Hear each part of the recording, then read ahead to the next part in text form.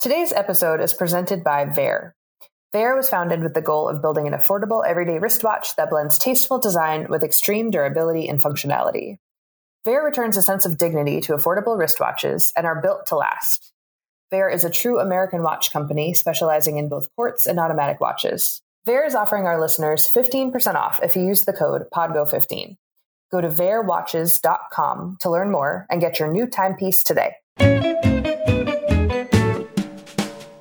Hello and welcome to 3-Minute Movie Reviews. I'm Kim Holman. And I'm Michael Russell. In this podcast, Michael and I will spend 3 minutes talking about a bad major Hollywood movie. Except not today. Nope. So I got a little bummed watching an entire month of bad James Bond movies, which I think honestly... we both did. Yeah, we did. There was a lot of texting sadness back and forth. But I decided after finishing our last movie that I needed a palate cleanser and wanted to watch Skyfall. So that's what we did. We watched 2012 Skyfall, which both of us at least feel is the best Bond movie. The Rotten Tomatoes scores don't agree, but it did get a 92% on Rotten Tomatoes. Well, let's set the 3-minute timer and get going. Right from the top, I love everything about this movie. Everything. That opening action scene tells us everything we need to know about Bond, that he's careful, smart, caring, witty, fearless, resourceful, just everything we need to know about him. Man, that is an action scene. He says 2-3 words in the whole thing. Yeah, if that. And it's brilliant. And then we're in suspense because he gets shot, spoiler alert. Mm-hmm. And we're headed into the best opening Bond song and opening credit sequences maybe of all time. I mean, and just the way we get into that too, where we have M, after we find out that James has fallen, M turns to the window, the rain hitting the window sound comes into cue, but then it's actually the sound of the water flowing and Bond being in the water, and then we go right into Adele. Yeah, and it is so well done. Yeah, it's incredible. It's very beautiful. Unlike the other movies, great character development, great acting. Mm-hmm. I feel like I got some character of Bond exposition. He wasn't just a charming, spy that really doesn't show us a lot of emotion.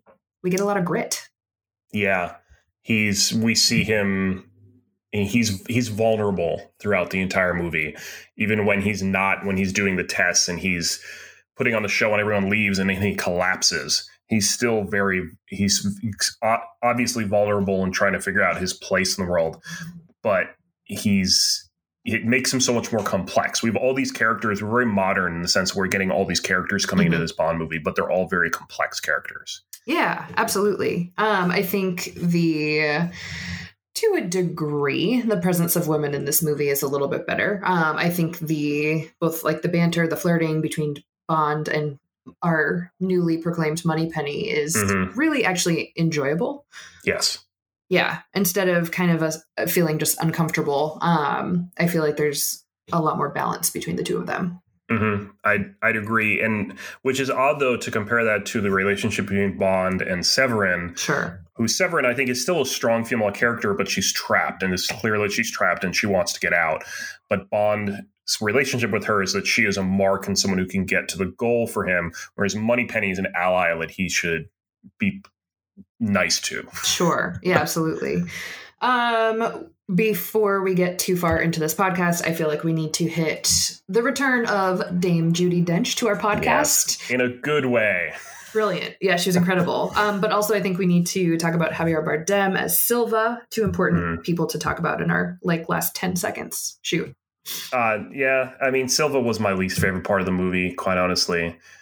I think the real protagonist through the movie is Bond on himself and the relationship between Bond and M, and his commitment to her and trust of her. And there's a line that Silva says that she lied to you, she sent you out knowing you weren't ready. This was betrayal. And it wasn't betrayal, it was trust in his ability to do the job. Sure.